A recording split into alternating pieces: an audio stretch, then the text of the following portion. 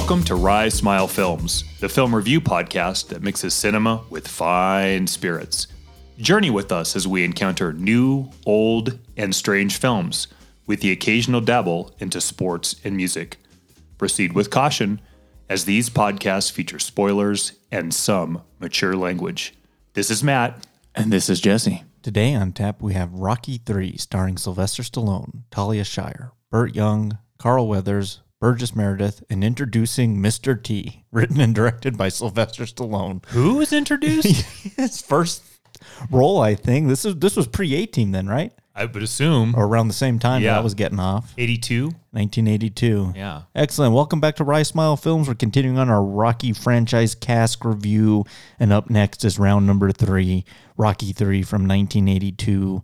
A big year for Stallone in 1982 because not only did this come out that summer, but you also had First Blood coming out that same year as well. So Big summer. busy guy. Yep. Sly and the Body Electric in full effect. Oh yeah, we'll talk about that for sure. Yeah. But let's start out with a drink here. We're continuing with the Blantons. Before we drink though, what do you think of this bottle so far? We've never dabbled into this one. What's your impressions of it 3 times in now? Well, I really like it. Mm-hmm. We haven't had a bad bottle in a while on purpose. Yes. So, you know, we're buying good stuff, I think, and enjoying it. But this has been really enjoyable. I don't have a list anymore of this one or that one. Yeah. I feel like the last 4 bottles have all been really good. This is also really good. Yeah. If I was to put Blanton's and what was the bottle that we killed before this one? That was the High West Yippee-Ki-Yay. If I put those 2 in front of you, I could tell the difference. I could too. Yeah. But would you, I don't know if I prefer one versus the other. Yeah, they're both pretty good. It kind of depends on what kind of a mood you're in. Mm-hmm. So cheers. Cheers, Jesse. Excellent. Yeah, it's very smooth. It's nice. Very nice. I'd like a smooth drink that kind of is really complex after you kind of get into it and it kind of lingers around for a while. Like that's kind of like becoming my favorite type of whiskey. Well, yeah, smooth at 10:30 on a Saturday morning is kind of a good start. That is. And even better start, let's go ahead and get started with our flight question. Perfect.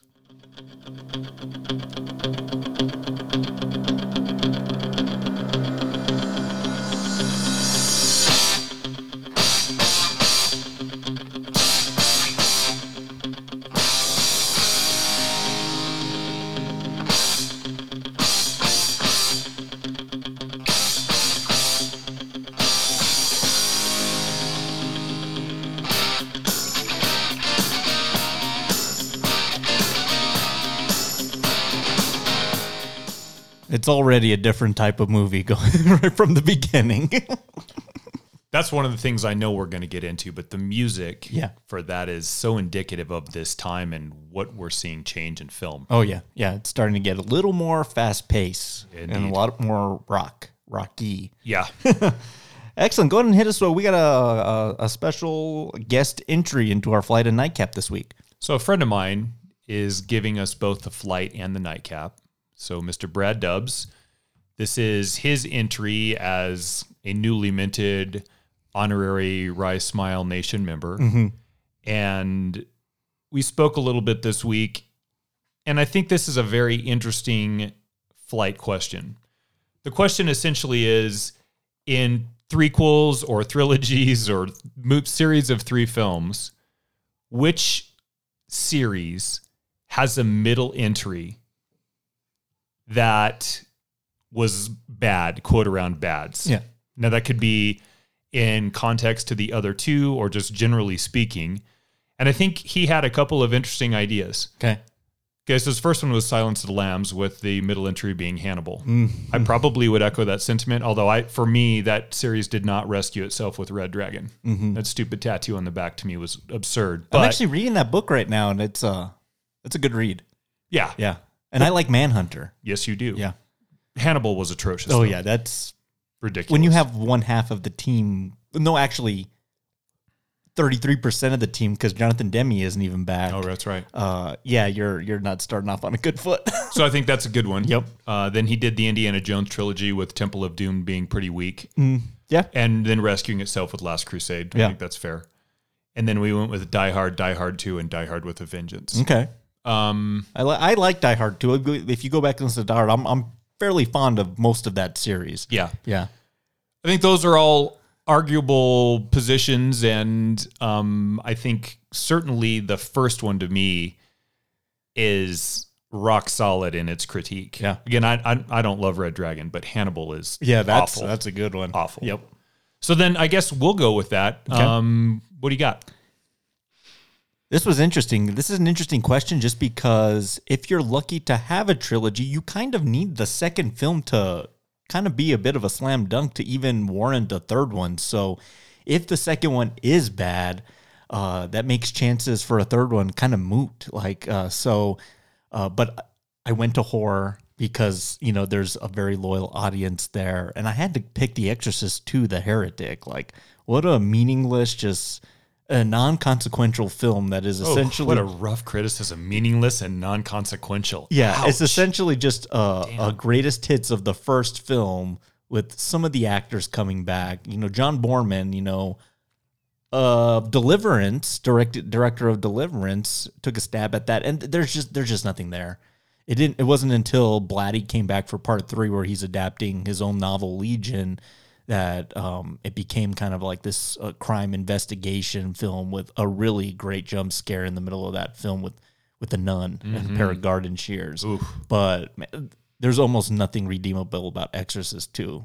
Maybe I'm in a minority of that. Maybe there's Exorcist 2 fans out there. Really? I'd love to meet you, but the slam dunk that is the first one of the 10, 15 greatest films ever made, to follow it up with that, and that's my choice. Ugh is right. Yeah. Inconsequential and meaningless. Ugh. Mm-hmm. I'm also going to go with horror. I'm going to go to the Nightmare on Elm Street series. Okay. For the success that one had in the house that Freddie built, which Yep. was Miramax, that we talked about. New Line. New Line. Yeah. Way back when. Yeah. I think one works in a space where it's gritty and Freddie's supernatural abilities are really showcased well. And I think the thing for slasher horror, whether it be Psycho or any of the latter iterations, that really plays well for me is when you're attacked in a very vulnerable state. Mm-hmm. Naked in the shower with nothing but a bar of soap and maybe some shampoo to defend yourself, or when you're asleep. Because you're really not, you're conscious, but you're not awake and able to shape what happens. Yeah. That second film washed away a lot of that grit for me and just became a little too polished. And you had an interesting comment earlier that I thought was very profound, and I'll let you kind of echo in just a minute with that. The movie, it's not terrible. It's not Hannibal terrible. Yeah. But for one, to be what it was, and then two, and then you get what we're sort of talking about with Rocky 3, I think, in Nightmare 3, which total is change in tone. Kind of an action horror film, The Dream Warriors. Yeah. And I think that movie is superb. That might be the best one. We've talked about that a lot. Yeah. We need to maybe run that series someday, huh? I think maybe the film you're talking about might be showing up here in the not too distant future. That's called a tease. So I guess I'm going to go with Nightmare on Elm Street 2. There's other ones Freddy's here. Revenge. Yeah.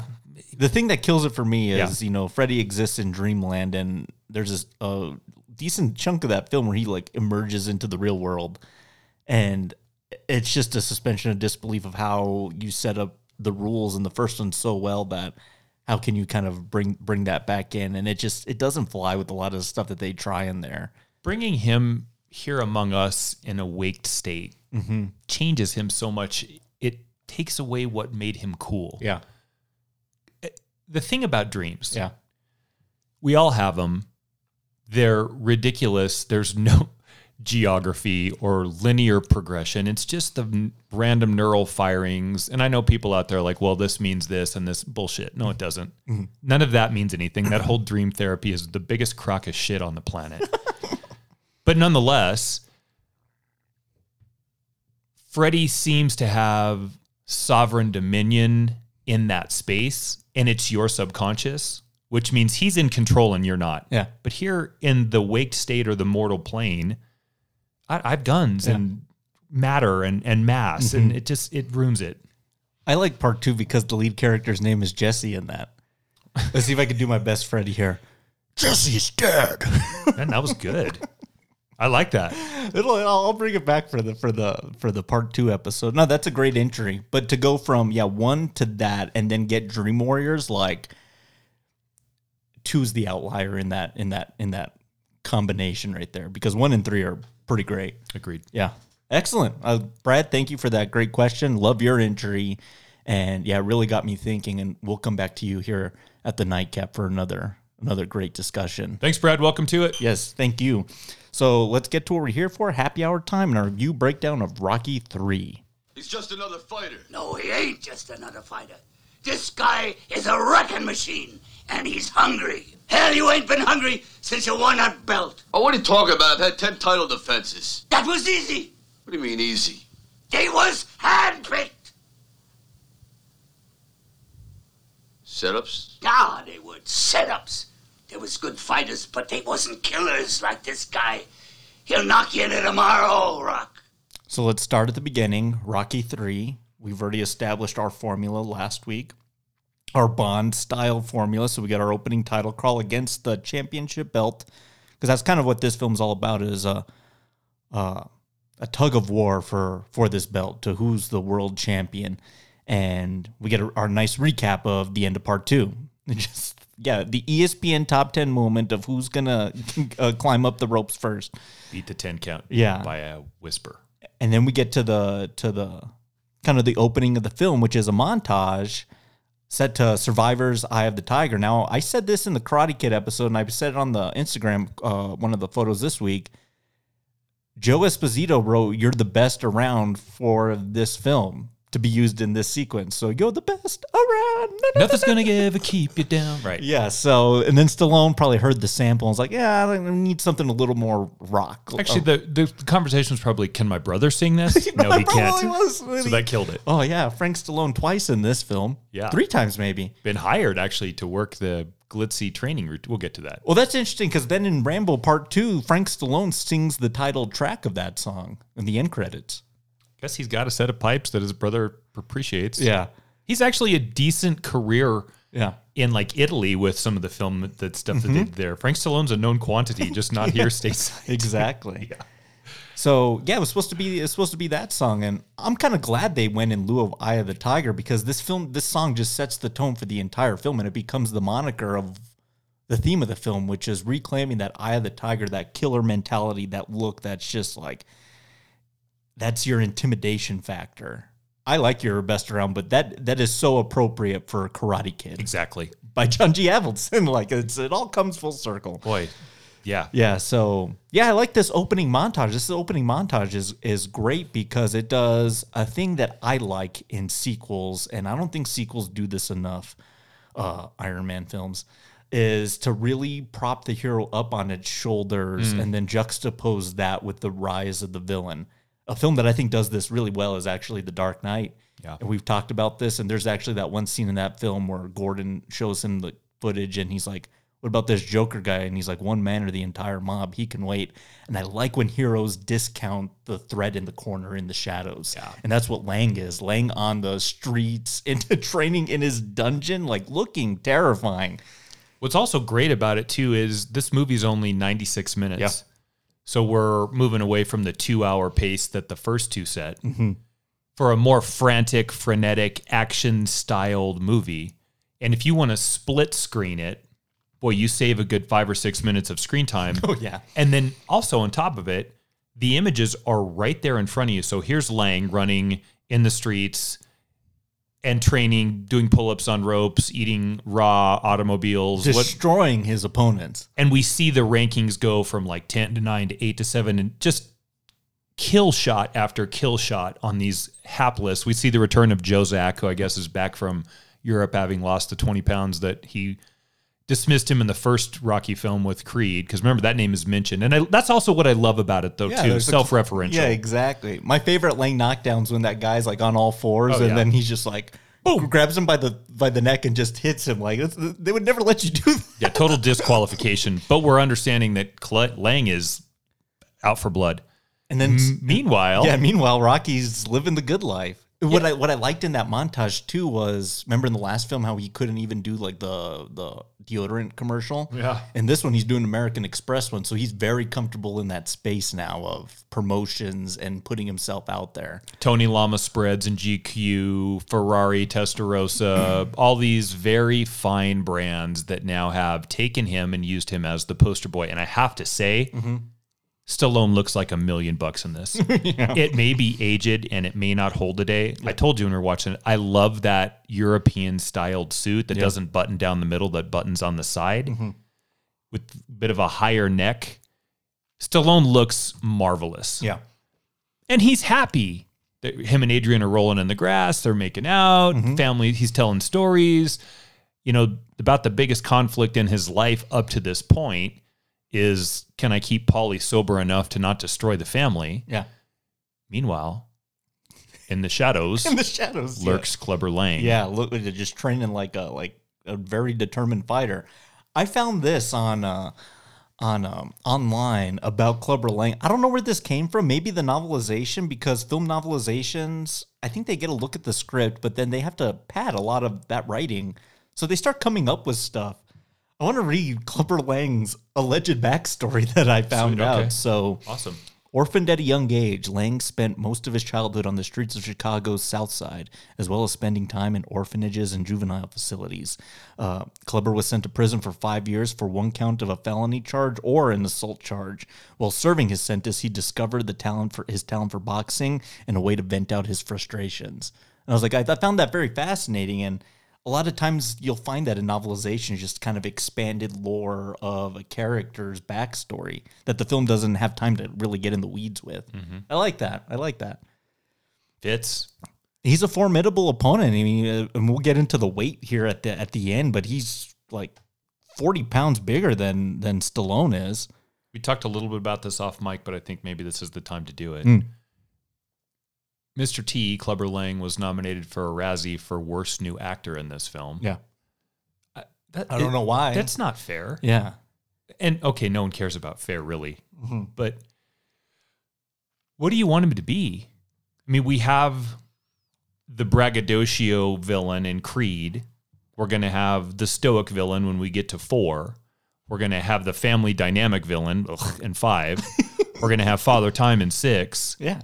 We need this urban He's presence that's everything you just said against Rocky's refined state, and as Nick says. And he's a motor mouth, man. He does not shut up. Just runs his mouth. Yeah, I got some great clips of him here coming up. But no, I don't think that's an appropriate assessment. Worst new actor. I mean, he's a formidable presence.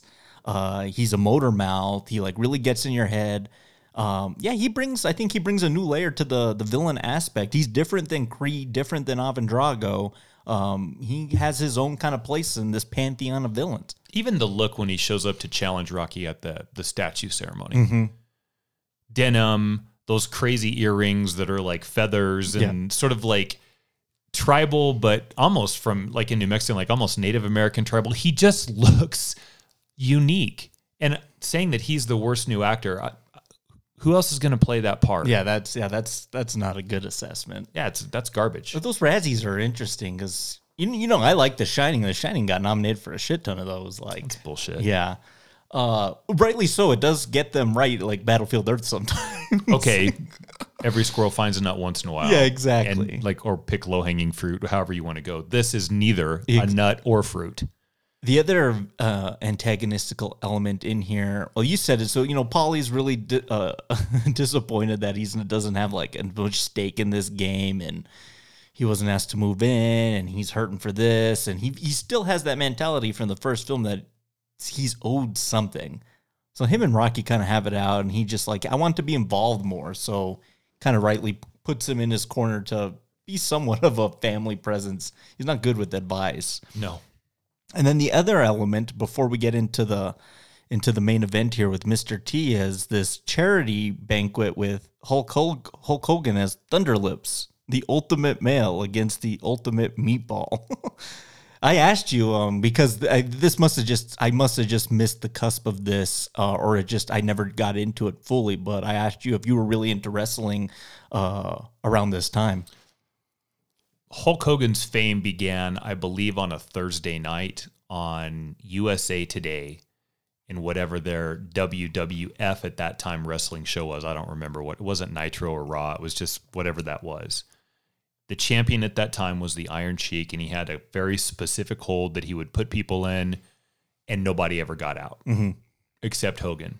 And he got out with all of the Hulkamaniacs and the power of the crowd elevating him to a supernatural state, and the Iron Sheik goes down, and we are born into the era of big-time wrestling. Yeah. I can't tell you if this is before that. I think Thunderlips as Hulk Hogan was that this is prior to that big seminal moment in WWF history. Okay. But it's close. Excellent. And to answer your question, I was all about it. Jimmy Superfly Snuka, the Junkyard Dog. Yeah. I was all about it. It was on Thursday night. It was on Saturday afternoons.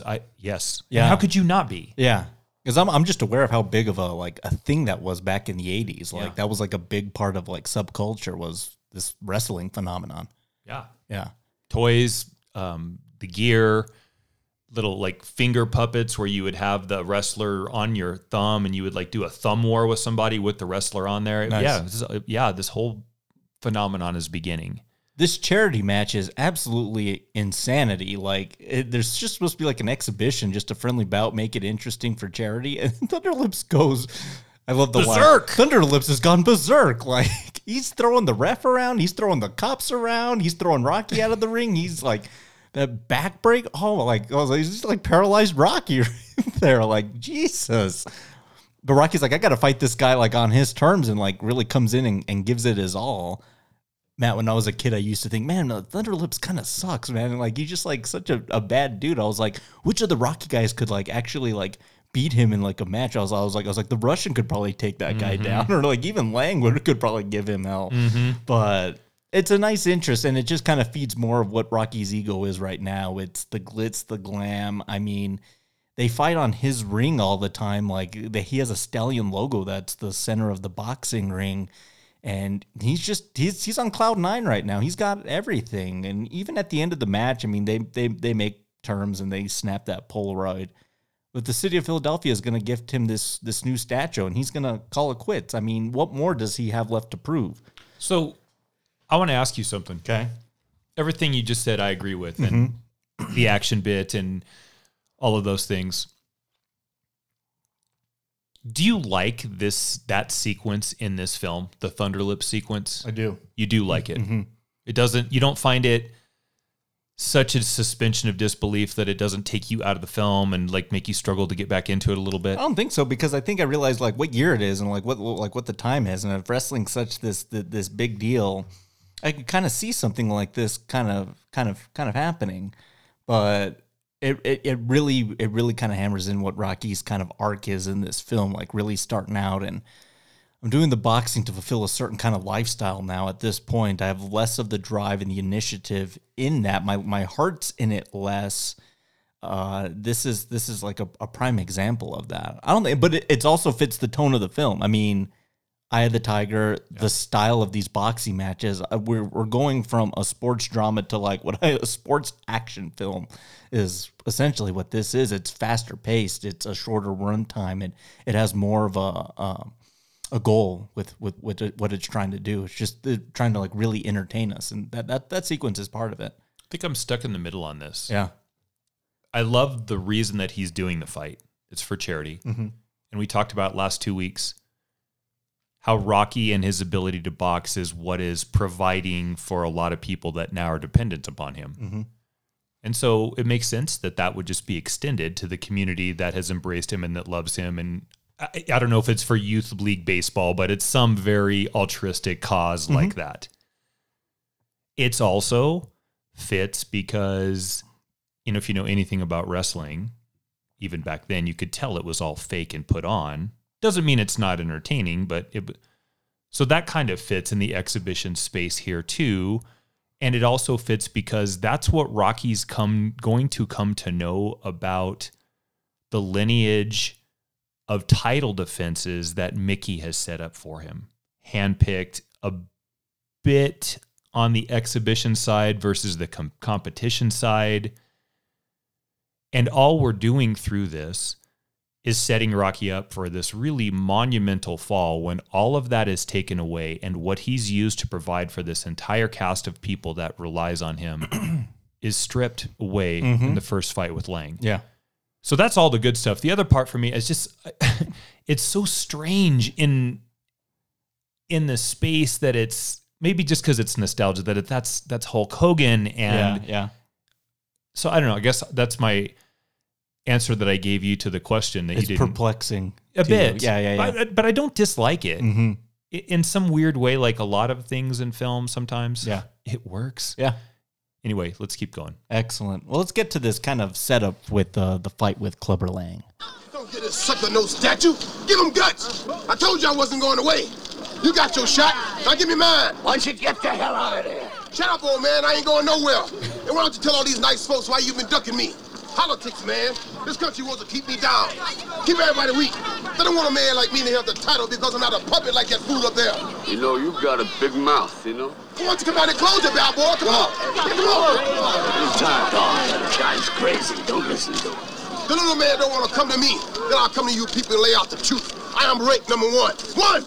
That means I'm the best. But this bum been taking the easy matches, fighting other bums. I'm telling you and everybody here, I'll fight him anywhere, anytime, for nothing. But you people ain't never gonna see it happen because he's gonna retire.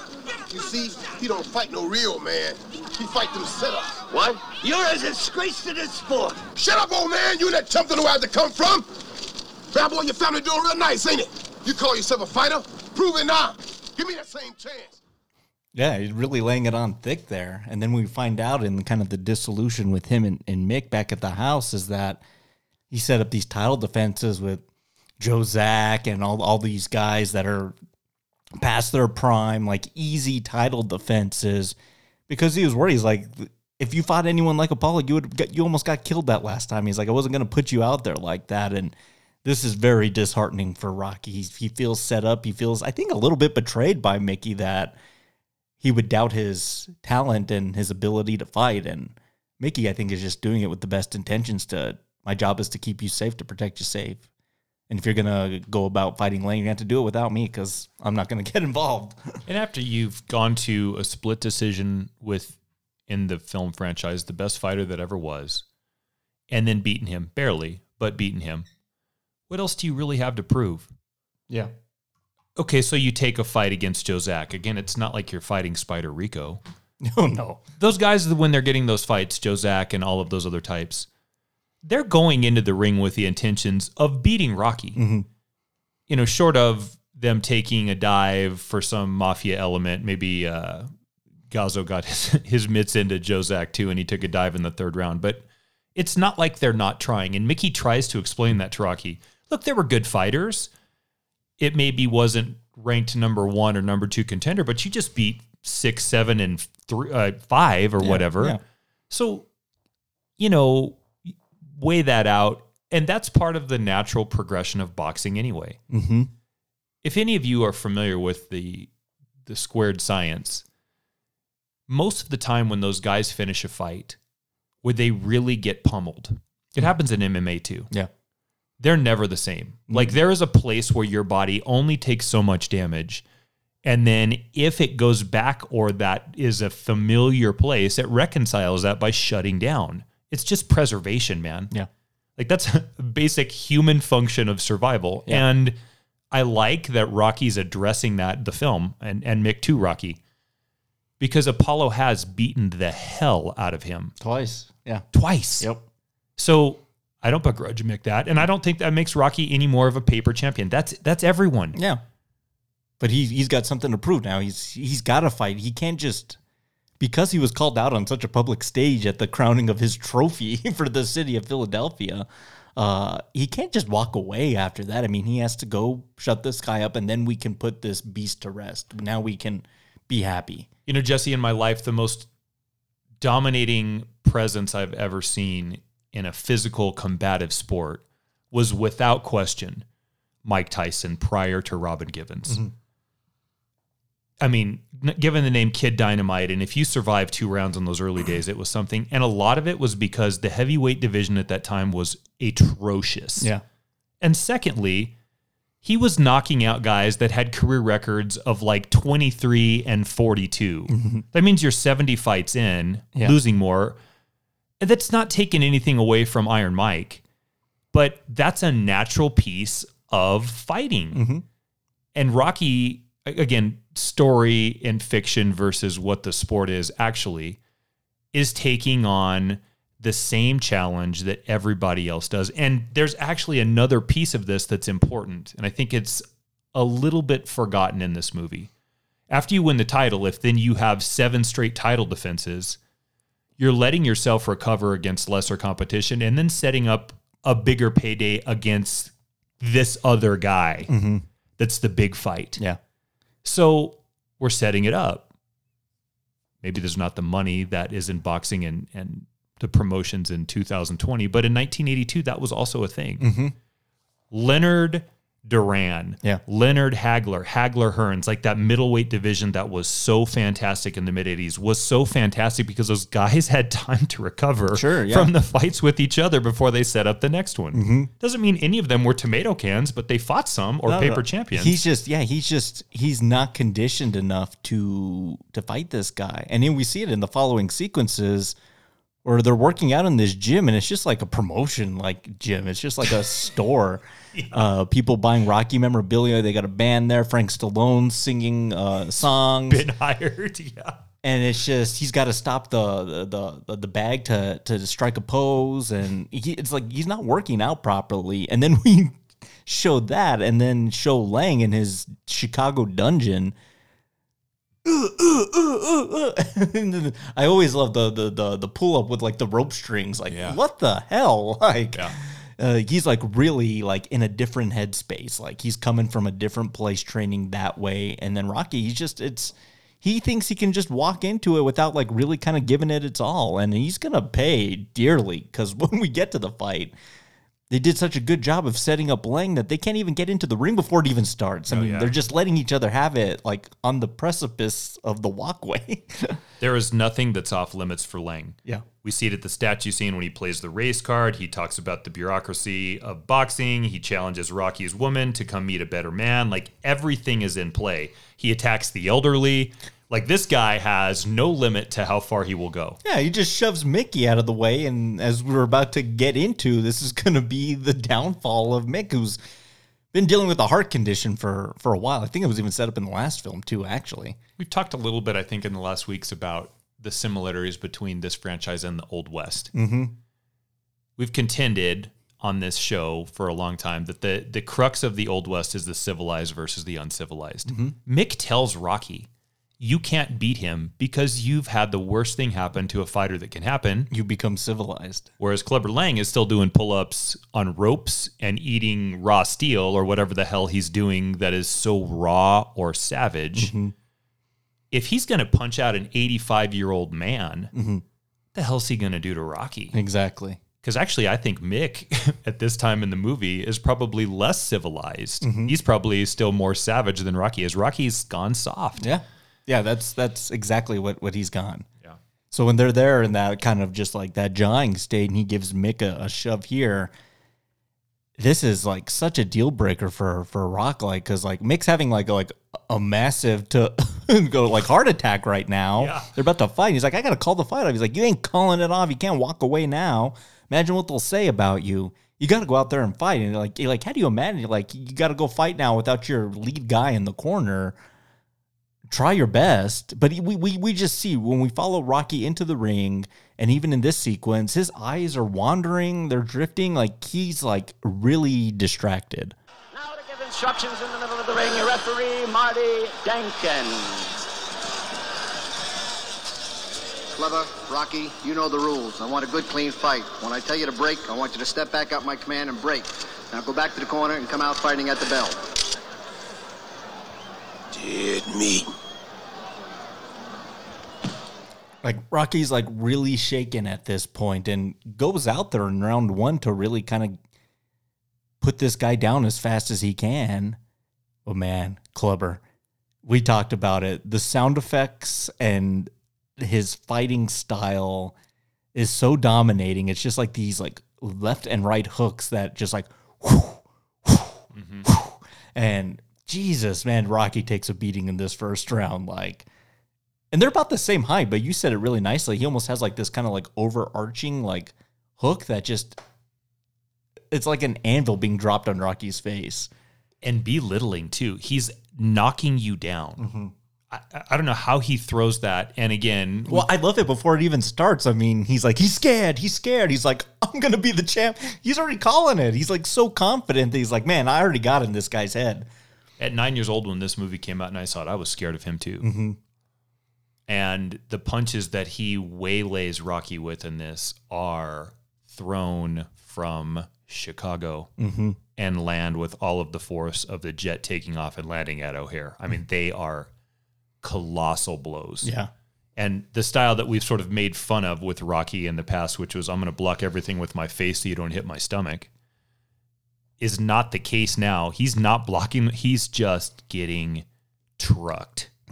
2 rounds is all it takes. Well, I mean, we were like, in there. Yeah. Can I ask you? Well, let's. Are you going to get to mixed death here in just a minute? Yeah. Because I have a question for you when Go we ahead. get to it. Yeah. Okay. Rocky's going to lose the fight, and then he's going to go back. And at this point, Mick is in the final moments of his life. And if you have sound, yeah, let's do it. Mick! Mick!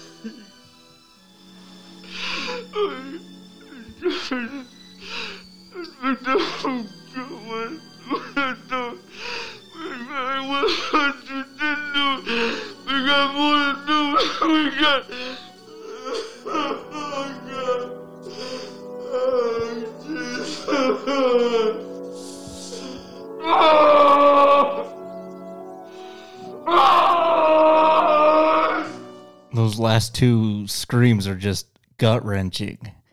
Now, after we wipe the tears away, I mean, 1982 was the year of Stallone crying and not really being able to understand what he was saying, because the same thing happens in First Blood when he's confessing to Troutman on why he's doing and why he feels mistreated the way he is.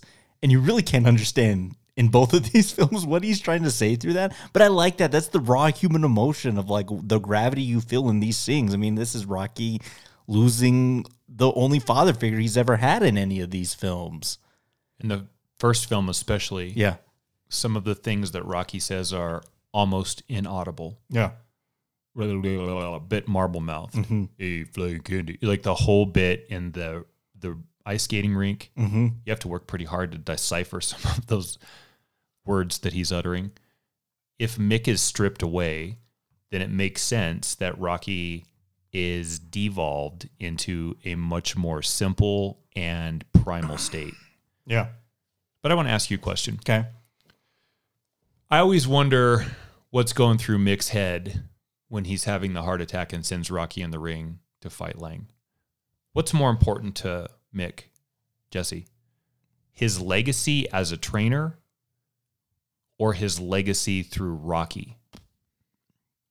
I think his legacy through Rocky. Okay, go run with that for a minute. Well, it's just interesting, you know, when he sends him out there, I mean, he warned him that this was going to happen. And I like how when he comes back, he says, how long did it last? He's like 2 rounds. But he doesn't say who won. So whether Mickey knows this kid lost or he was able to put him down and now I can die peacefully remains to be known. But Rocky's given so much to Mick in these opportunities, but like I think Mick has seen in Rocky so much of a potential that he never got to have through his upbringing, his rough upbringing. He's getting holes punched in his face. Yeah. that I think he truly cares about him. I mean, he's living in his house for God's sakes right now. I think he really cares about him as a human, more than anything to do with boxing. I agree with you, and I don't think anybody understands Rocky in this film better than Mick. Yeah. And I think what Mick's legacy as a trainer is important because it's the unrequited champion he never became, and the way to sate that, and this little dive corner of the middle of nowhere in Philadelphia club that he runs with mostly tomato cans. Also, like, he's finally achieved some level of success. But I think what's more important to Mick is that Rocky is successful. Because there's that line when Mick is going through the early parts of that heart attack. And he says, it's called the fight, call the fight. And Mick says, how dare you after everything we've been through? Like, basically saying, what has all of this meant that if when the chips are down, Rocky, you're going to give up? And Mick knows he's going to lose, Jesse. But he knows that even if he loses the fight, if he calls it off, yeah, that's even worse. He'll be even more cowardly, which is that beach sequence, which is coming here in a little while, we'll get to. But not only that, Mick's going to die. He's not going to take the fight. And he's trying, I think, to protect Rocky. Because I would also argue this.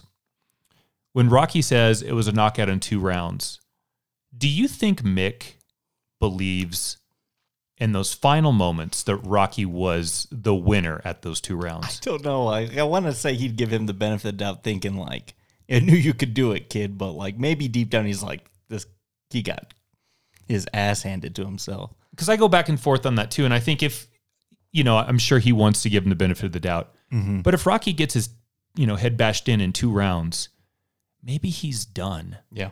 And his son isn't going to go in the ring and get smoked because he's become too civilized. And so dad doesn't have to worry about son anymore. Yeah. That whole bit to me is loaded in this film. Yeah, that's there's a lot going on. Yeah. And then, we have to close the chapter on Mickey Burgess Meredith. And then we're going to get to what's probably my favorite part of the film, which, again, I love these sequels, and they really break down the hero like this. I mean, Rocky goes and he just throws his motorcycle helmet at the statue. I mean, he hates this monument that's been built to him. It means nothing to him now. Everything's just so confusing. So he goes back to his roots, to Mick's gym. And who's waiting there in the shadows is Apollo. Now, who would have thought, going back to film 1, just how much Apollo just seemed to just hate Rocky or just discredit him. And then even more in film 2, that he would see him take such a beating and would kind of want a champion in his corner. I love this. I like when the villain can kind of let bygones be bygones, and I'm going to do everything I can to get you back to where you were, because what you were was something special, and you had the eye of the tiger. You had something. And Tony said in the last film, that man, you kept beating him, and he just kept coming after you. He's lost that. And Apollo knows that's not every boxer's had that. Rocky's like a unicorn in a field of just regular horses with this talent. So he's like, I got to do what I can to get him back. It's enemies becoming friends. It's remarkable. Carl Weathers as Apollo Creed, he's incredible in this movie. His arc of just taking him down to his roots in Los Angeles, to his gym. And he's like, we got to get down to basics. We got to build you speed, and it's going to look ugly, and this place is ugly, but we got to start building character again. You can't train like you were before. Creed's got to resurrect the champion. And I mean that word specifically. Yeah. So you said it. The scene that you really like the most in this movie is the motorcycle helmet at the statue of Rocky. Oh, it means a lot. Well, tell him where the statue's put. Yeah, it's put where he's been. It's his ultimate monument, which is before I fight these fights, I gotta run, and I gotta get to the top of those stairs. Right. That means so much to me in this film and this whole series. And yeah, that's where they erected this Rocky monument with his arms outstretched. And yeah, it's pull it down at this point, because I'm not worthy of that. I think that, yeah, exactly. The statue, the monument, serves one of two purposes: recognizing what Rocky once was, but no longer, commemorating something in the past. Yeah. And then I would take it one step further. We sure it's not a tombstone? Yeah, it kind of is. Because at the end, the next bit is the exhuming of the former champion by the rival to then resurrect him in a new place. That, what are we talking about here? A 96-minute action film? Again, somehow Rocky has managed to weave a larger subtext into this if you want to go that route. No, yeah.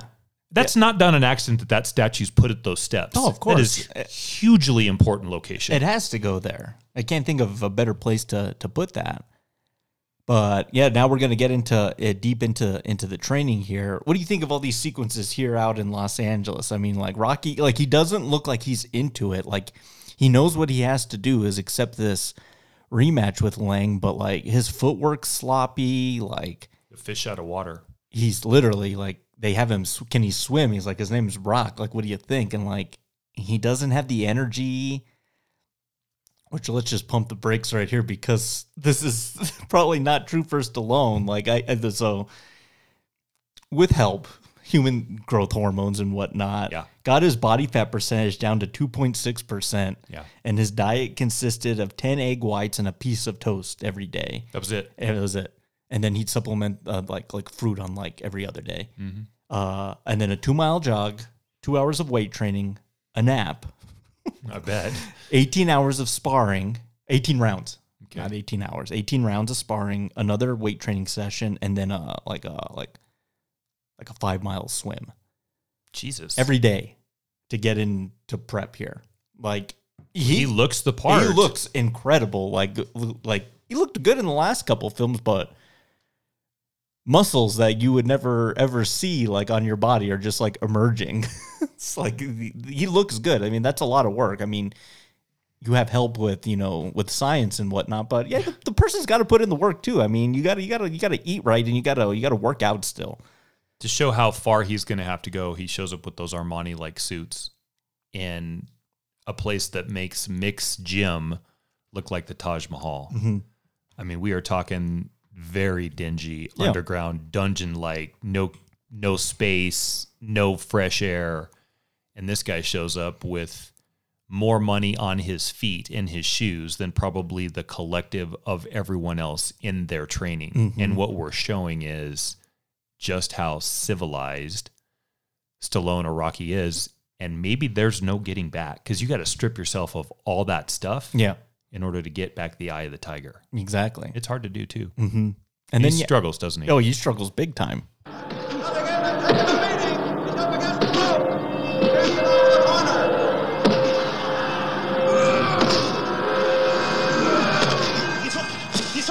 He's hooking. Damn, Ron, come on! What's the matter with you? Tomorrow. Let's do it tomorrow. There is no tomorrow. There is no tomorrow. There is no tomorrow. Like, Carl Weathers, are you sure you don't want to take a chance at Clubber Lang? Because you're in, like, way better shape than Rocky. Yeah, exactly. Hasn't lost a step. The champ still looks good. Yeah. Which is probably why he thinks he can take on the guy in the next film coming up. Oops. Yeah, big oops. Yeah. Too soon. Yeah, he's in terrific. His footwork's amazing, and he's running faster than him on the beach. Like, Rocky just doesn't have it. And then we're about to find out why. And just get to it. Let's get to the beach scene. Let's do it. The beach sequence. I don't believe in myself no more. Don't you understand? When a fighter don't believe, that's it. He's finished. It's over. That's it. That's not it! That is it! Why don't you tell me the truth? What are you putting me through, Adrian? You want to know the truth? The truth is I don't want to lose what I got. In the beginning, I didn't care about what happened to me. I go in the ring, I get busted up. I didn't care. But now there's you, there's the kid. I don't want to lose what I got. What do we have that can't be replaced? What? A house. We got cars. We got money. We got everything but the truth. What's the truth, damn it? I'm afraid, all right? You want to hear me say it? You want to break me down? All right, I'm afraid. For the first time in my life, I'm afraid. I'm afraid, too. There's nothing wrong with being afraid. There is. For me, there is. Why, you're human, aren't you? Look, I don't know what I am. All I know is I'm a liar. And because of that, Mickey ain't here no more. You didn't push him into anything. He was a grown man, and he did what he had to do. And you have no right to feel guilty for what happened. You don't. You were a champion. And you did what you were expected to do. And you did what I and everybody else thought you should do. And you want to tell me that those fights weren't real? That you were carried? Well, I don't believe it. It doesn't matter what I believe, because you're the one that's got to carry that fear around inside you. Afraid that everybody's going to take things away. Afraid you're going to be remembered as a coward. That you're not a man anymore. Well, none of it's true. But it doesn't matter if I tell you. It doesn't matter, because you're the one that's got to settle it. Get rid of it. Because when all the smoke is cleared and everyone's through chanting your name, it's just going to be us. And you can't live like this. We can't live like this. Because it's going to bother you for the rest of your life. Look what it's doing to you now. Big scene. These two have never fought like this before. Strange fight, though, too, isn't it? Yeah, he's always in her corner and she's always in his. And they're kind of at this crossroads right now of life and stagnant. And they kind of have to have this blow up to like move forward, to kind of like move forward with whatever you want to be. You got to put it all out there. This is a great scene. I love it. They're both amazing in it. They are. Yeah. The word that sticks out to me is carried. Mm-hmm. For 2 films, he's carried this entire group of people that have now decided to pick up and carry him. Yeah. Creed, he carried Creed in the first 2 films because Creed's legacy was based around Rocky. Vic, Paulie, Adrian, we can go on and on about how he chose to champion his own cause, and in so doing, brought all of them along with. Mm-hmm. Boy, we're passing the torch now. Yeah. At 9 years old, this is the first time I really fell in love with the woman on screen. That's Talia Shire. As Talia Adrian. Shire. I'm not kidding. Yeah. I thought to myself, man, that is a really strong, good partner, companion, woman, because she says, Rocky, you don't have to prove anything to me. It's okay to be scared. You don't have to be bulletproof. And I guess I'm asking you, Jesse, who's carrying who in this scene? She's carrying him. Damn right. Yeah, she's gotta make this so she can bring him back to the front, to resurrect him again to something that she doesn't want him to do anymore. Exactly. Yeah, like she's been so against boxing, like from the get-go. Like, why do you fight gay? Because I can't sing or dance. And because she, like as I said earlier, I think Mickey knew him best. Now it's her. She knows if he doesn't quell this storm inside himself, he'll never be the man that she fell in love with. What are we talking about? A boxing movie? Are we sure? Yeah. To that and to Talia. Yeah. God bless you, Adrian. It's a great scene. It's almost like 4 minutes long, too, of them just kind of having it out. I used to, like, as a kid, I'd be like, oh, man, let me get to more training. I'd fast forward through this scene. But now in my later years, I've really come to appreciate just how important that is to his arc, this franchise, and like what that means for this film, because up to this point, we haven't had a moment like this between the two of them. They've always had each other's back. Yeah. And yeah, she's got to, yeah, you're right. She's got to resurrect him, and she's got to push him into the boxing when the whole time she's always been pulling him away from it. Right. We have to do this one more time to put this to rest. Yeah. So then we get a great training sequence here. This is one of my favorites in the entire series. Beach training, Apollo training, and we finally start to see him regain that eye of the tiger, that drive, that motivation. Before you play that or get into that, can I ask you one more quick question about that beach scene? Yeah. Is this Talia Shire's Adrian's shining moment in this franchise? Oh, yeah. I think so, too. Like her most important 4 minutes in the entire film series. They kind of do this again in part 5, but we'll get to part 5 when we get to it. Okay. Because they kind of have another bit of a blowout in the middle of the street that's similar to this. But she's been building up for this moment. We get another one kind of like this in the next film too. Yeah, it shows up in Siberia, wherever the hell that is, right? Yeah. But it was that sequence we'll talk about it next week on the steps when he's like I got to do this, Adrian. He's like this guy's gonna have to kill me because I have to prove that they're not. We're gonna get into Cold War shit. There's a bigger message there. Right. That's not just boxing. Well, no, yeah. And then we get this great little training montage, and he finally starts to put the pieces together because he has to become a different boxer in order to fight Lang. He can't play the block the punches with the face this time because I'll just get wrecked. He's got to kind of become a little Apollo like. Apollo always comes in fast footwork, the 1-2, boom, boom, boom, boom, and he's got to really, really put this together. My favorite shot in the training sequence is them glazed up. And they're both like in sync unison in their footwork, and they're just like rocking back and forth. I love it. It's so awesome. It's kind of cheesy, but it's great. It's just these two men are in fantastic shape, and they're really in their craft right now.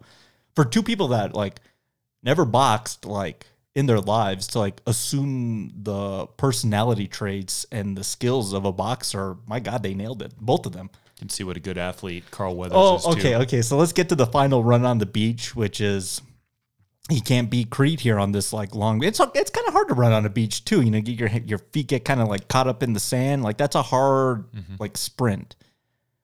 There's a part of me that's always thought I think Carl Weathers kind of pulls up on his speed and lets Rocky pass him because that's we need to see Rocky win. Right. But I don't think he does it naturally because there's like a shot. And I swear, like you kind of see like Weathers' arms aren't like in full stride. They kind of like start shrinking and he's like kind of slowing down because he would probably beat him in a foot race. Easy. It's a professional football player. Yeah. I'm sure he's got pretty good wheels. Not that Stallone doesn't. Yeah. But there's professional athlete kind of wheels, and then there's pretty good running as an actor wheels. Regardless, though, it's done in slow motion, and Rocky finally is able to track down the champion, and we've reacquired speed. I feel like a lot of this franchise is Rocky trying to get enough speed so that he can just get out of the way enough to save himself, whether it's catching a chicken or running faster on the beach. But we're there. And more monumentally than I'm fast is I'm Apollo's equal, kind of, in the way that he's training me. And we're buddies. And we're buddies. Gone is the trash talking and the hate kind of spewed between. And Rocky never really hated Apollo. He's great. Can you want to say something derogatory about your opponent? Yeah, he's great. But Apollo doesn't have that sentiment about him anymore. I mean, he's let the past go. You beat me then because you were great, and I want to do what I can to help you. I mean, for him to say that is monumental. That's growth in a character arc. That's great. When the villain becomes the good guy. That doesn't happen frequently. Can you imagine in Spider-Man if like Norman and Peter decided to like team up? Ugh. That's a hard suspension of disbelief, but like in here they do such a good job of setting it up that you buy into it. Yeah. Let's get to the rematch, this fight, and you know Rocky comes into maybe even lost like 0.4% more body fat.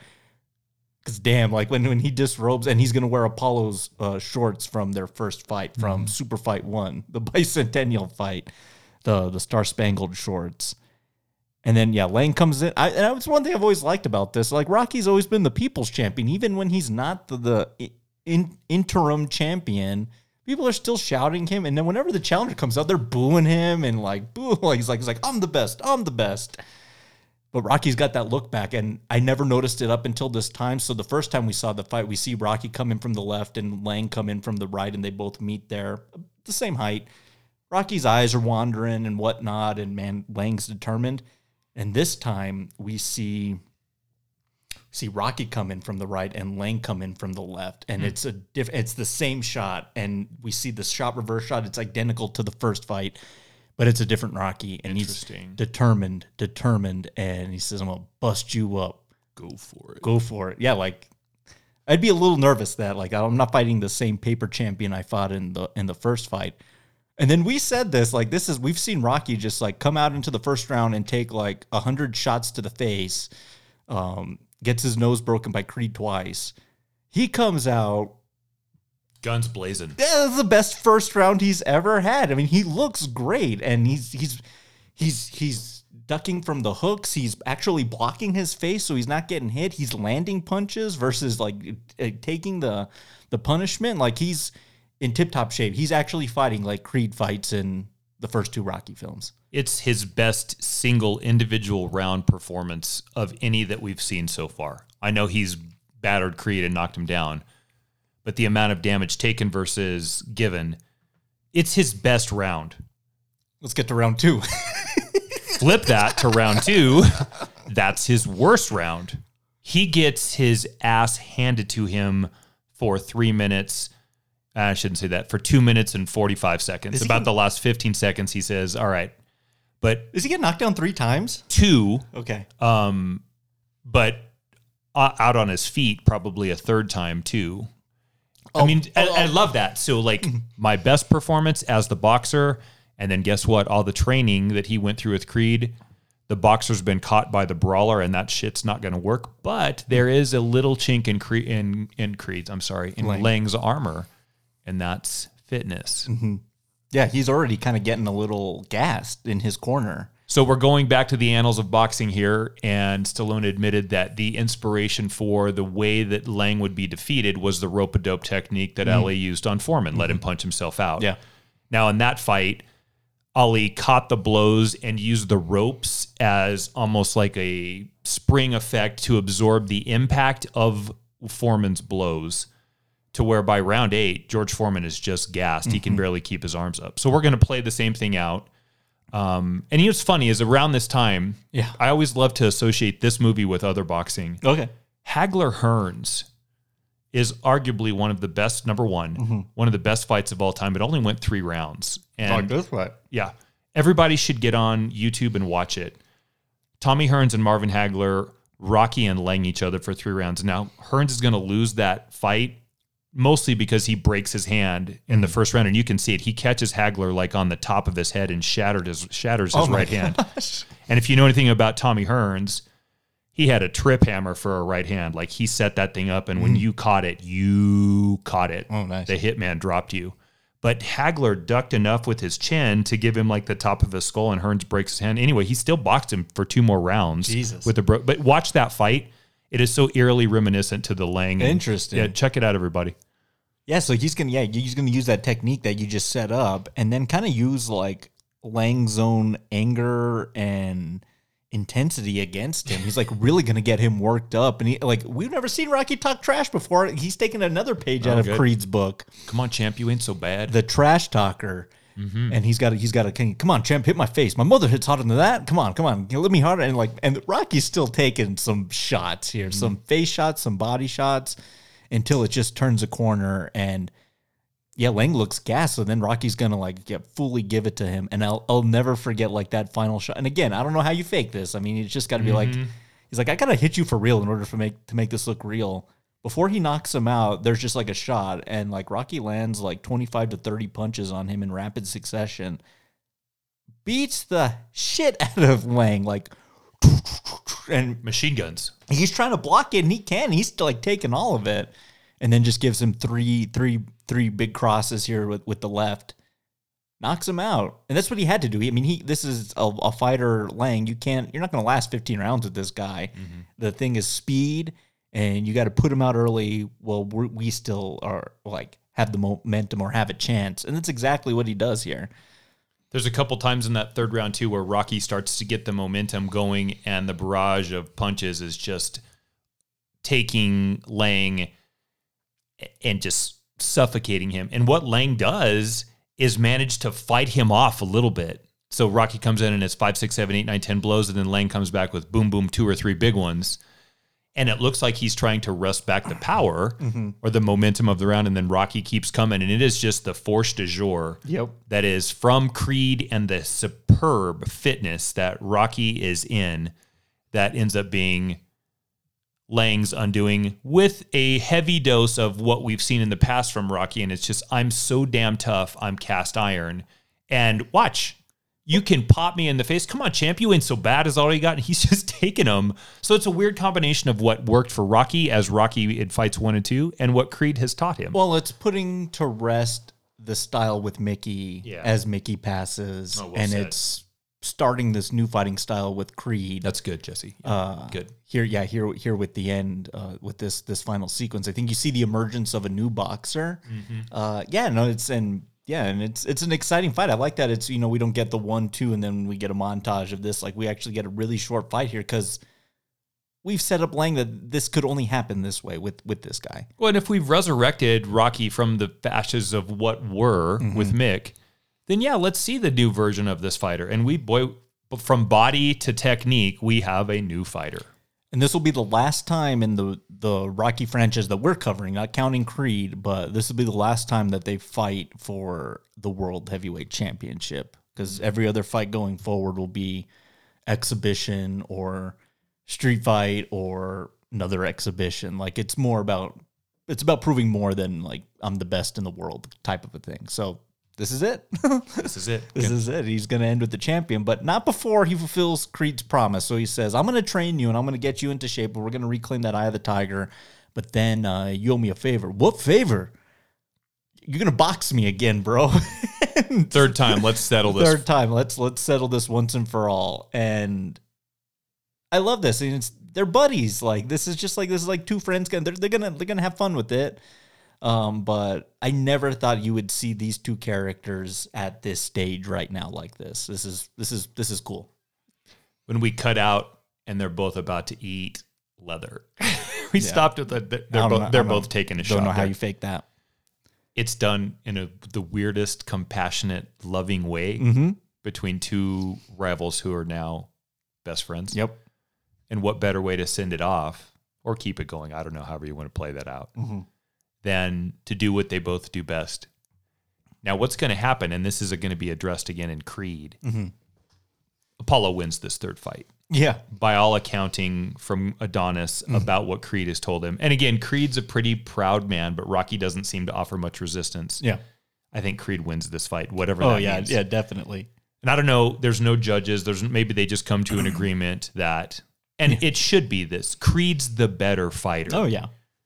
Rocky just was good enough at the time to kind of beat him once and then establish his own legacy. Excellent. Yeah. We fade out to more Eye of the Tiger. With the great, beautiful Yeah, I'd love to hang that on the picture. wall. Like a replica of that. Yeah, I bet we can get that on the Instagram this week. It's just such a nice painting of the two of them. So that's Rocky 3. Just a couple things here before we wrap up. So let's see. Morgan Freeman auditioned for the role of Lang's trainer, a young Morgan Freeman. He did not get that role, but that'd have been interesting to see him as part of this. And Mr. T's mother stormed out of the premiere after his lurid remarks to Adrian. Like, she was just like, I did not raise you to talk to a woman like that. And She's super God-fearing and very, very intense. He's like, yeah. And yeah, his mom was just like, she left. She didn't even watch the rest of the movie. That's hilarious. Son, you played that role. Shame on you. Shame on you. Let's talk money. $17 million budget. And I actually have a sound effect this week for this. $270 million worldwide. This was the fifth highest grossing film of 1982. Not bad, considering E.T. had a juggernaut over the entire year. Let's not go down that road again. It's the highest grossing entry in the series thus far. So for a film that you think, how much more legs can there be in this franchise? It keeps proving everyone and anything wrong. So apparently, to that $270 million, take that to the bank, everybody. It's so good. And it's going to grow again in the next film. Like, it's kind of crazy. Like 82, big year. First Blood, and I love First Blood. It's my favorite of the Rambo films. And this one. So yeah, that's another banner year for Sylvester Stallone, writing and directing this one. And then did he? I think he did write. I think he wrote, at least co-wrote First Blood. As well. I know he didn't direct that, but I think he wrote that too. And then write and directs 4 as well. It's amazing. Let's kind of get into some. So, what's your favorite tasting note out of Rocky 3? There's a lot to choose from. I'm going to do something that's a little bit different this week, and I'm going to speak about the production. Ooh. I love that opening bit that's the split screens. Yeah. That's mine. De Palma direct that? Yeah, exactly. Sans the violence, it certainly could be, couldn't it? Yep. It's so well done, and that's such a smart way to pace it and let everybody know exactly where it's at quickly. Very quick. So that's where I'm going to go with that. That's good. Great choice by, who directed this film? Sylvester Stallone? Oh, I thought he was really dumb. Yeah, I don't know. Yeah. What do you got? I got to pick. The moment I talked about it earlier, him throwing the helmet at the statue, just for what it represents, like this crossroads that Rocky Balboa has found himself in, not knowing like if he can fight again. He's lost Mick. Like, he's just like really confused and lost at that point, and that's like the turning point into the resurrection. I think that's the appropriate word to use for that, because he's born again as a new fighter. Amen. What is the moment of Rocky 3? I don't know if it's one specific, but it's a series that are all essentially the same thing, and that's every one of those tied on Lang's face punches that he throws with that white mouthpiece that has the blood spittle dripping off of it and in slow motion. And it is, like you said, glistened up with baby oil and anger and blood. It still, to this day, terrifies me as much as it did when I was 9 years old. If you were to get hit with any one of those, Oh, yeah, you're out. it's either 6 months in the hospital or instant death. Instant death. Probably instant death. It might And, be, yeah. you know, Full Metal Jacket. Oh, yeah. So when Private Joker shoots himself in the bathroom, and we have another version of Red, White, Oh, and yeah, Blue. not Joker. Private Pile. Lawrence. Yeah, Pile. Private Pile shoots himself in the bathroom, Yeah. and it's red, white, and It's blue. a rough scene, yeah. This is weirdly similar to me in a way that the color affect and the look of it with angry, urban Mr. T spoke to me so monumentally at 9 years old that it was terrifying. Mm-hmm. It's not quite that much now just because I'm a bit older. Yeah. And I know what Mr. T is outside of the ring and in real life. Yeah. It's a teddy bear, actually. Mm-hmm. But that's a horror movie stuff, man. Yeah, it is. It's It's frightening. So that's what I'm going to It's say. going to get worse in the next one, too. I mean, we're shit, talking yeah. about physically imposing fighters that just pummeling people with violence. Drago. Mine, I think it's around the same part as my tasting note choice of throwing, where he's kind of like having this recollection, or maybe it's later when he's in the apartment. I can't remember where it is now, and it's like that montage, and he's like kind of reliving like the beating that Lang gave him, and there's just that one shot of him like slow motion falling onto the boxing mat, and his like face kind of does like a bounce. Yeah. And he's just all bloodied and bruised, like really showing how much of a beating that he took. That is the only time we've seen Rocky lose the heavyweight match, like not by knockout. Anything else has been like a split decision. This is the only time we see him lose a fight like that so quickly. It always feels like a monumental statue being torn down, the way he falls in the same motion. Mm-hmm. Statuesque, like you're bringing it down, which is what happened. Got to bring it down to build it back up. Yeah. Who's the master distiller on Rocky 3? I'm going to go back. Okay. It's...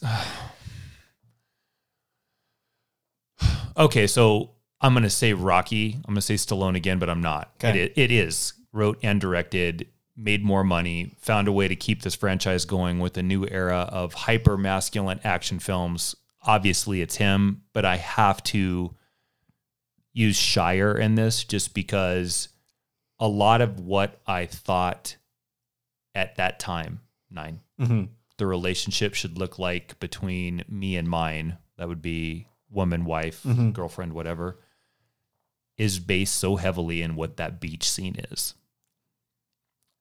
There's elements of that I still adhere to today. I'll admit it. Yeah. So I guess I'm going to go, and it's mostly Stallone's writing, but nonetheless, I'm going to give it to Shire. She's in that. good. She's good in that sequence. Just because, how many times am I going to give Stallone every week in this cast? 5 out of 6. So I'm just purposely going another way, even Excellent. though it's him. I'm going to give it to her. Perfect. What do you got? We got Bill Conti again, Okay. and he won't be back for the next one. And I'm not sure if he does come back for part 5. Another great score by him. Real great emotional music, especially in those Mickey scenes. Razzie nomination be damned. I'm going to go Mr. T as Clubber Lang. Like that, like, you're right. Like, what more do you want from that character? He's trash talking his Mohawk sideburn chops, his Native American jewelry, the way he trains, the way he fights, the way he just commands the scene. He's a great villain. It's one of the best we've had in this. They're all great, is the thing in this series. Creed, Lang, Drago, Tommy Gunn. Skip 5, Mason the Lion Dick, like they all bring something different to this franchise. And we're here in Rocky 3, and yep, Lang's great in this. It's Mr. T. Introducing Mr. T. Introducing Mr. T. Excellent. How are you going to rate and grade Rocky 3? We have Rock Gut, Well, Call, Single Barrel, and Top Shelf. Call plus. I love it. It's really super rewatchable. I'm having a hard time squaring exactly where I am with the Thunder Lips bit. Yeah. I spoke about that earlier. It's not even that I dislike it. To say I might have to watch it again would be crazy because I'm not going to watch it again. Yeah. but maybe it'll come to me. Regardless, everything else in that, even for the cheesy bit that you said where they're kind of, doing the footwork in the ring together. No, I love that. I do too. Yeah. The part where Rocky beats him and they run around and hug each other in the waves. I love that too. Yeah, I know. But it's not quite as unique or well done as either of the first two for me. Doesn't mean I don't even dislike it. I might want to watch this one more than either of the other two because it's quicker and dirtier and get in and get out. It's an entirely different movie. But it is different. Yeah. Really well different. It's okay, so maybe I'm going to change that. Maybe I'm going to go single barrel, and here's why on that. If that's for me the uniqueness of the film, this is reimagining what's a really well-established entity that's boxing properties in Hollywood in a different way that fit the times. And there's an art to that to keep this thing going when most films are usually exhausted by entry 3. So I'm going to change that to single barrel. Yeah. Okay, so I'm going to go with that. That's good. 1982, I think Jaws 3D came out this same year. So we saw the quality that Part 3s could lend us. Yeah. I'm going to go single barrel minus. I think I went top shelf with the last two. And I think Rocky 2, my opinion, is the best film in this series for me. Rocky 2. Yeah. Rocky 3, it's like I said, it's an entirely different film. It's an action film. It has shades of First Blood in it, like that pace that we're going to see action films take. This is like right on the cusp of Schwarzenegger coming onto the scene too, like big time. This is like right around like Conan the Barbarian. That might have been the same year, actually. That might have been. Yep. Want me to look? Yes, please. But that's not a dip in quality or entertaining value with this third entry. I think it's entirely unique. It's found its groove as a different style of film, and that's going to carry on into what was always my favorite film as a kid, which was Part 4. And if 3 and 4 found their niche as these like action films with action stars, but still had the heart and gravitas that were set up so well in film 1 and 2, amen. The reason a film series is able to survive for multiple entries is changing tone and style sometimes, but not changing characters and motivations. So, single barrel minus. That's so good what you just said. Changing tone and style. Mm-hmm. As I keep going back to this, people are going to roll their eyes when I use this example again. I think that is such gospel, Jesse. This isn't Tusk to Rumors. Yeah. This is Rumors 2. It right? is. Yeah, it is. Oh, I'll give or Tusk Plus, like a good version. I'll give you an equally just as good example. It's why I like Alien and Aliens so much. Yeah. One's a horror film, the other's an action film. Who would have thought that, hey, if we just switch the genre on this thing, we can make something similar yet entirely different? Well, yeah. And Conan was 1982, by the way. Yeah, okay, so it's all happening at this time. Big year, right? That's an important year. E.T., Conan the Barbarian, The Thing, Blade Runner, Poltergeist. Wow. God, you lucky kid, you. Have we maybe identified, for you and me, the most important not 67 Bogdanovich era year? Yeah, for maybe the emergence of actors and blockbuster filmmaking and just personal films that I worship at. Yeah, why not? I mean, 67 to 73 is sort of our hallowed space, right? Yep. But this year, yeah, that's pretty. And I'm good. sure if we pulled them all up, there's a couple others we're not thinking about. I bet we're forgetting a lot. Excellent. Wow. Excellent. Well, let's let Frank Stallone play us out to the nightcap.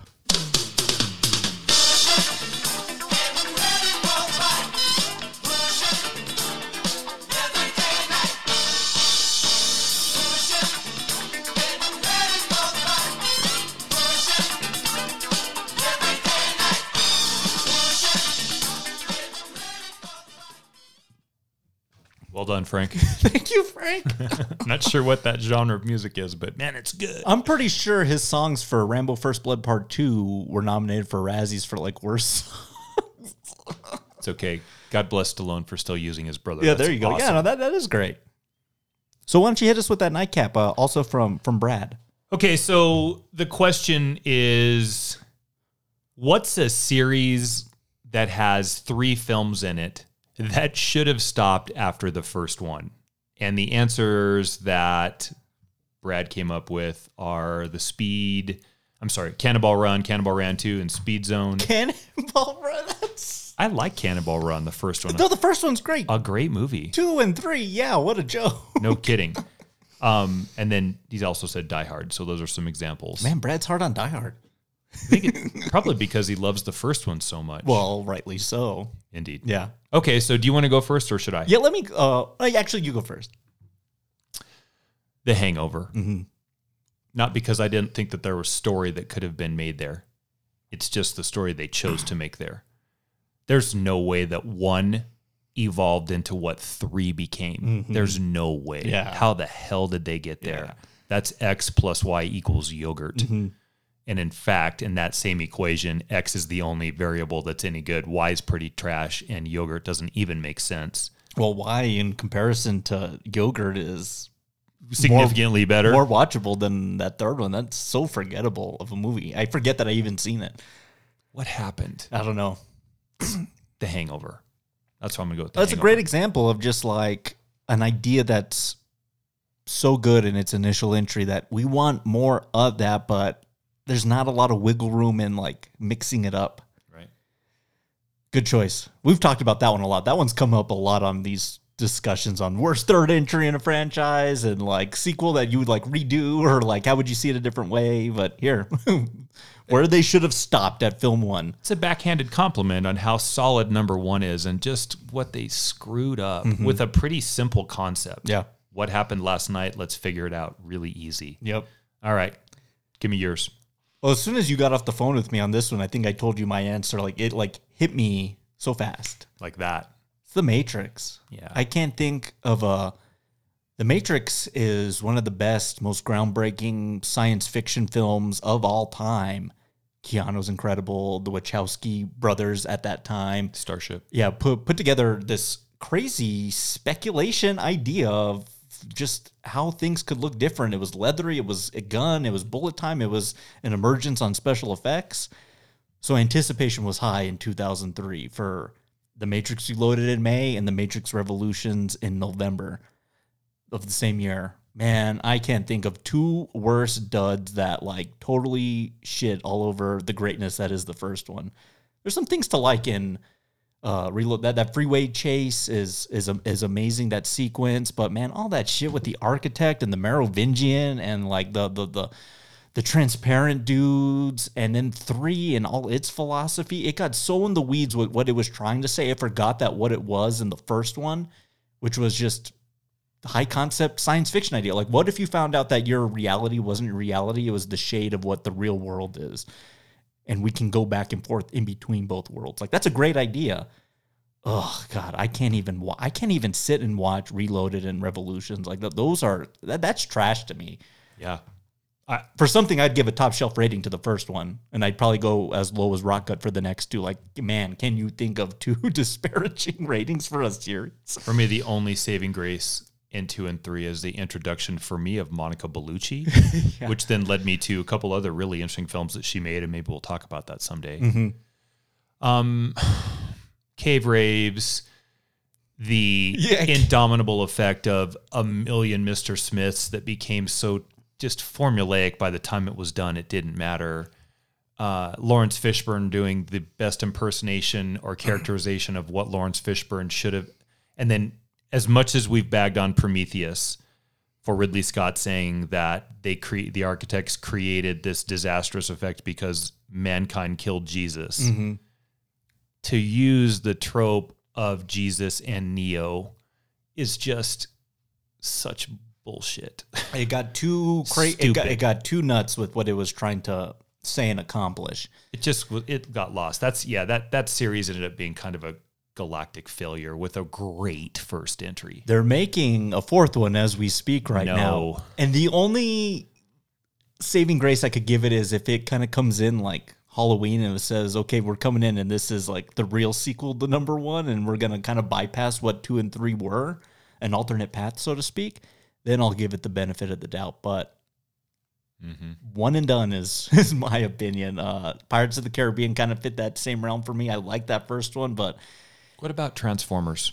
Is the first one good enough for what it is that you can stomach it enough to not want to watch? Like, what about that? Yeah, that one's barely. Like, that one's almost like barely palatable for like, as like just raw entertainment. Yeah, that one went the sequel train, and I heard it got worse. And I've never seen past one. How many Omens are there? There's 4, three, right? and then the remake. That's probably that's a good discussion that's too. A good one too.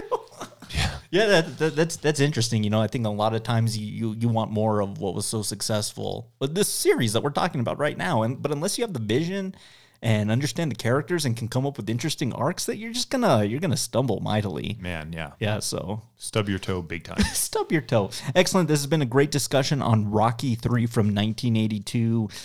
Hit us up on Facebook or Instagram. Follow us there. Apple Podcasts, Spotify, Podbean, Stitcher, iHeartRadio, Amazon Music. You know, you'll find our podcast on just about anywhere you can type in a podcast. Leave us a rating or review if you like what you're hearing. We'd greatly appreciate that. Yeah. And coming up next week from 1985, Rocky IV. I told you this was the first one I ever saw. Mm-hmm. As a kid, I loved this film, and it has probably the most like life-changing like sequence in it for me, which cat out of the bag. You've seen the movie. You know what's coming. It's the death of Apollo Creed. This was like mightily hard on me as a kid. Oh, yeah. Especially going back and seeing where it all started. I was like, oh, he's in all of them? And then, he's helping him out here? Are there enemies in this one? And then like to see where it all just comes to a head is just so tragic for me. This is a hard moment. This is in part 4. Tough to kill the people you fall in love with in a series. Mm-hmm. But at this juncture, yeah. Movie's not afraid to do that. Spending so much time with them. Great montages, great end battle sequence, and Dolph Lundgren as Ivan Drago. His first film, too. I can't wait to talk about him, because as smart as you and I have contended that Stallone is, we can maybe make the case that Drago's even smarter. This guy's got like Einstein-level IQ. No, it's not a joke. Like, I know. I'm pretty sure it's like in the ballpark. It's awesome. It's really cool. So until then. Cheers, Matt. Cheers. I got to get going. We're going to go get oiled up, and we're going to go work on our footwork in the mirror. It sounds dirty, but we're just gonna work on our boxing footwork. We got some work to do because we're not good. We're not like Carl Weathers and Stallone. Far from it. All right, everyone. We'll see you next week. Everybody have a great weekend. We'll see you in the dark. Thank you for listening to Rye Smile Films. Be sure to subscribe to us on Apple Podcasts, Spotify, Podbean, Stitcher, TuneIn, or wherever you listen to podcasts. And be sure to leave us a rating and a review while you're there. It really helps out the show. And for Rye Smile Films merchandise, go to tpublic.com. Rocky III is property of MGM United Artists Entertainment Company, and no copyright infringement is intended. Until next time, cheers. Want to ring the bell? All right. Ding, ding. Namaste. Come on. Boy, you really move good for an older guy. Oh, you're looking good, Stein. That taught you well. I think you taught me too good. Looking fly. Look out now. No, you don't want any of this. Come on. Maybe I'm in here with the wrong guy. Come on, watch yourself. Ready?